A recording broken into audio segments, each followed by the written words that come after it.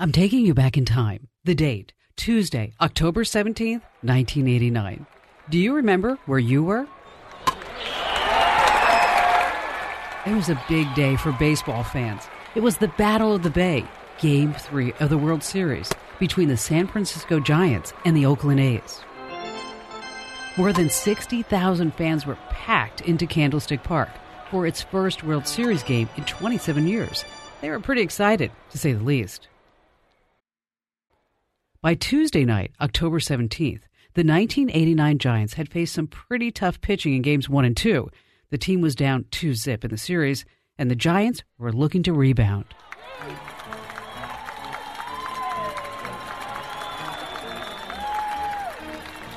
It was just after 5 o'clock. Highways were jammed. Rush hour commuters had one thought in mind: home. The A's and the Giants were in the dugout. The fans were still filling the stands. ABC Sports had just begun its national broadcast with Al Michaels and Tim McCarver. Allowing Jose Canseco to score, and he fails to get Dave Parker at second base, so the Oakland A's take. I'll tell you what, we're having an earth. Then it happened.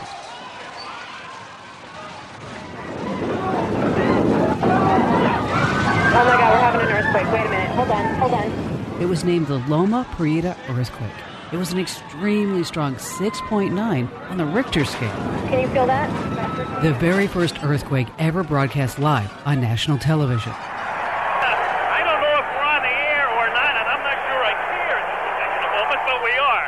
Well, folks, that's the greatest open in the history of television, bar none.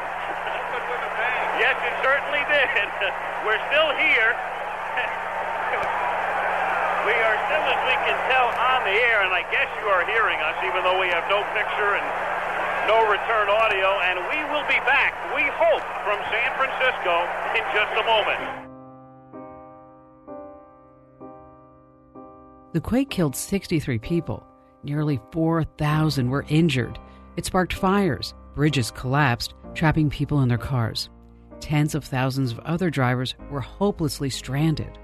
San Francisco was in chaos, and there was no communications.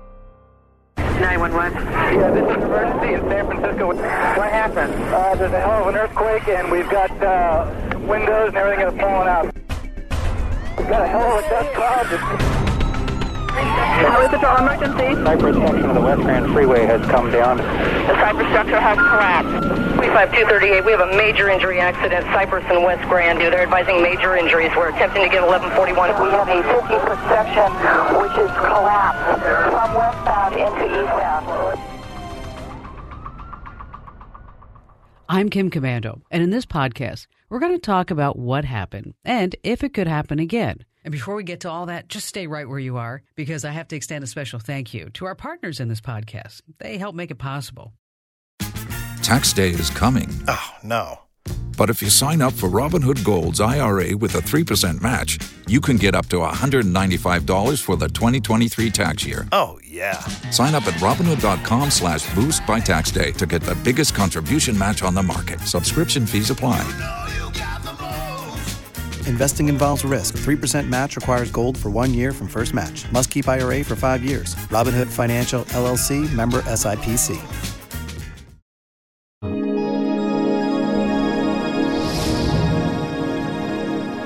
ABC quickly realized that baseball was now the last thing on anyone's mind. The building began to shake. It terrified people. There was yelling and screaming almost instantaneously. The jolt was felt hundreds of miles away. In Sacramento, 90 miles to the northeast, down to Los Angeles, 380 miles to the south. Gary Sumner lives in Nevada City, just outside Sacramento. I know him as Beta Gary because he's one of our elite few beta testers for Komando.com. That's the official website of the Kim Komando Show. You can always say hi to Gary in the chat room during the live video of my show. Anyway, Beta Gary remembers the earthquake like it was yesterday. And everybody called me the Big Zipper. That's a reference to Beta Gary's ham radio call sign, AC6BZ. The 1989 earthquake sparked Gary's interest in the now 101-year-old hobby of amateur radio. Amateur operators call themselves hams. No one can remember why. We help with emergency communications, both locally in the area and around the world. We provide a lot of emergency communications when the other communications are down, like in worldwide disasters.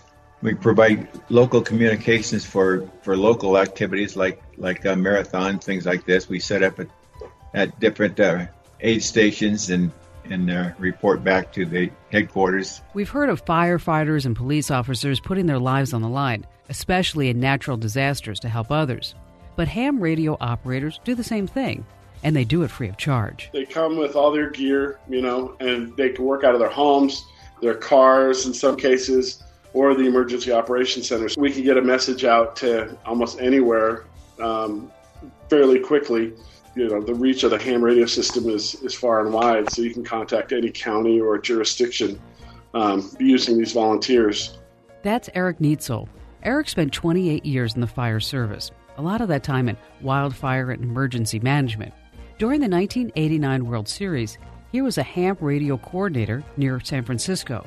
He knows firsthand that amateur radio operators played a crucial role in keeping people safe. In case our communication systems go down, the mountaintop repeaters or the dispatch centers, ham radios could fill that gap by speaking to other operation centers. The reach of the ham radio system is far more than the normal conventional two-way radio you hold in your hand. So these guys are indispensable in times of disaster. It's called redundant communication, having several different ways of communicating back and forth. It's considered a lifeline among firefighters.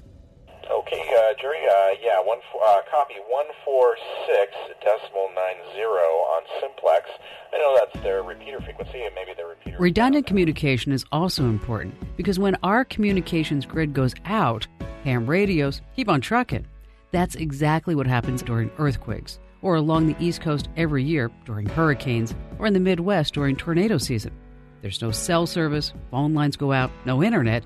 The only way to communicate in some areas is with a ham radio. At that point, ham radios no longer become a hobby, and the operator is no longer a geek in his garage. The radio is now a tool for survival, and its operator is a hero. We basically train every day, every week, every month, every year on how we're going to be prepared for when there's emergencies. Mike Meyer is an emergency section coordinator for the state of Idaho. He's witnessed firsthand the evolution of ham radio operators over the years. Amateur operators before 9/11 basically worked for a sheriff in a county or the Red Cross or someone like that. But since the advent of 9/11, America has been somewhat changed. Now we have FEMA and Bureau of Homeland Security. And so we've aligned ourselves very closely with those two entities so that we can meet their requirements to respond to these emergencies. While ham radio operators provide communication redundancy, in most cases, they don't get called in right away. Instead, they're activated during large-scale emergencies when communication systems overload. These important volunteers spring into action at a moment's notice. Everyone usually has a go bag, a suitcase filled with essentials, allowing them to get out the door and into the field at a moment's notice. This is a necessary tool for amateur radio operators during hurricanes, tornadoes, floods, earthquakes, and wildfires, any natural disaster that puts people at risk. Okay, all stations stand by. Okay, this is N6FW, net control. Are there any reports of damage? Yeah, I'm getting reports. 50-foot section of the Oakland Bay Bridge is down. The bridge is closed. And UC Berkeley reports 6.9, 50 miles south of San Francisco. Hams come from every walk of life, men and women from every corner of the globe. They're people who generally have always been interested in radio. And this brings me back to Beta Gary. His interest in police scanners set the groundwork for becoming a ham radio operator. Now he talks to people around the world on a regular basis.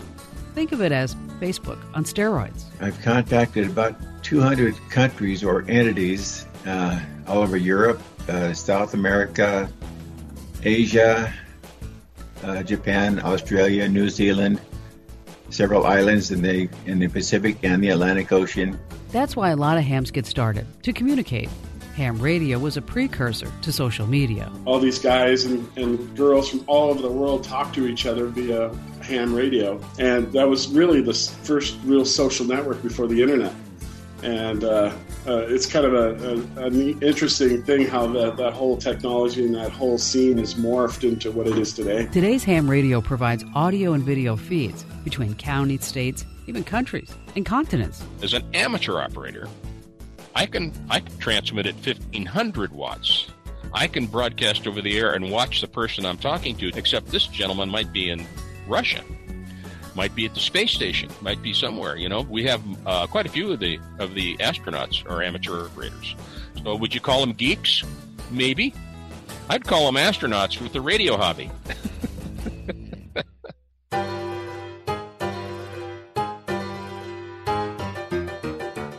Amateur radio in the United States dates back to 1914.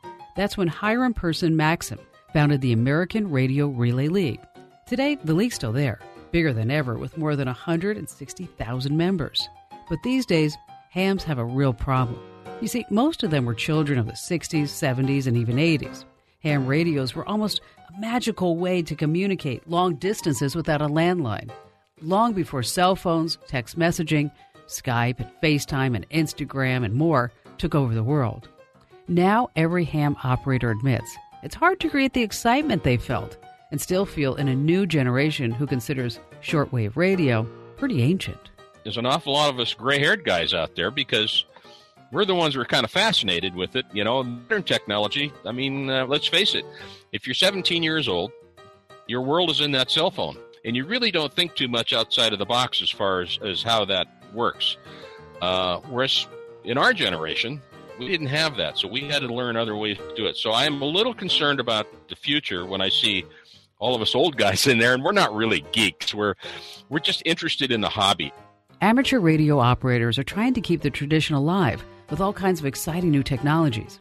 Beside traditional long-range shortwave communication, some hams use satellites. They send digital data vast distances, but it's hard. I see the evidence in my own home. Barry, my husband, is a ham radio operator.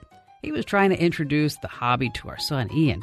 That's when Ian asked, and I'm quoting here, "Hey, Dad, why don't you just use Snapchat?" Stay right where you are. I'd like you to take a moment to recognize one of our partners who helped make this podcast possible. Hams are holding fairs, organizing seminars, even helping Boy Scouts get their communications badge, all to pass along the knowledge and know-how. That's important. You never know when you might need a ham radio operator. Think back only a few years ago when the news of the death of Michael Jackson first broke. The nation's cellular phone network was jammed with people trying to call one another to tell them that, well, Michael Jackson was dead. If we can't keep the lines of communication open for that kind of news, can you only imagine the chaos of an earthquake or Hurricane Sandy? Roger. Station calling. Mayday. This is Alpha Foxtrot 5 Tango X-Ray. Do you copy? Because when emergency strikes at the end of the day, hams get the message through. Oftentimes, those messages help emergency responders whose own networks are completely overwhelmed. And on many occasions, people in disaster-stricken areas have relied on hams to simply send a message, "Don't worry about me," to maybe their family members hundreds of miles away through this volunteer network of other hams. I hate to see us all as gray-haired old guys, so we're trying to motivate the youth, and so far it's working pretty well. Our numbers are growing, and we're keeping the technology going. Ham radio operators, they're really rock stars. They pay for their own equipment, they study and pass these technical tests to gain their own licenses from the FCC, and then they give up a portion of their life, sometimes weeks at a time, to help others at a moment's notice. Not for the glory, not for the fame, they just want to help. You can become a ham radio operator too. There's no age limit, and you no longer have to learn, use, or know Morse code. Just visit the American Radio Relay League website and see what it's all about. It's ARRL.org. A bona fide interest in amateur radio is the only essential qualification of membership. You don't even need to be a licensed amateur radio operator to join.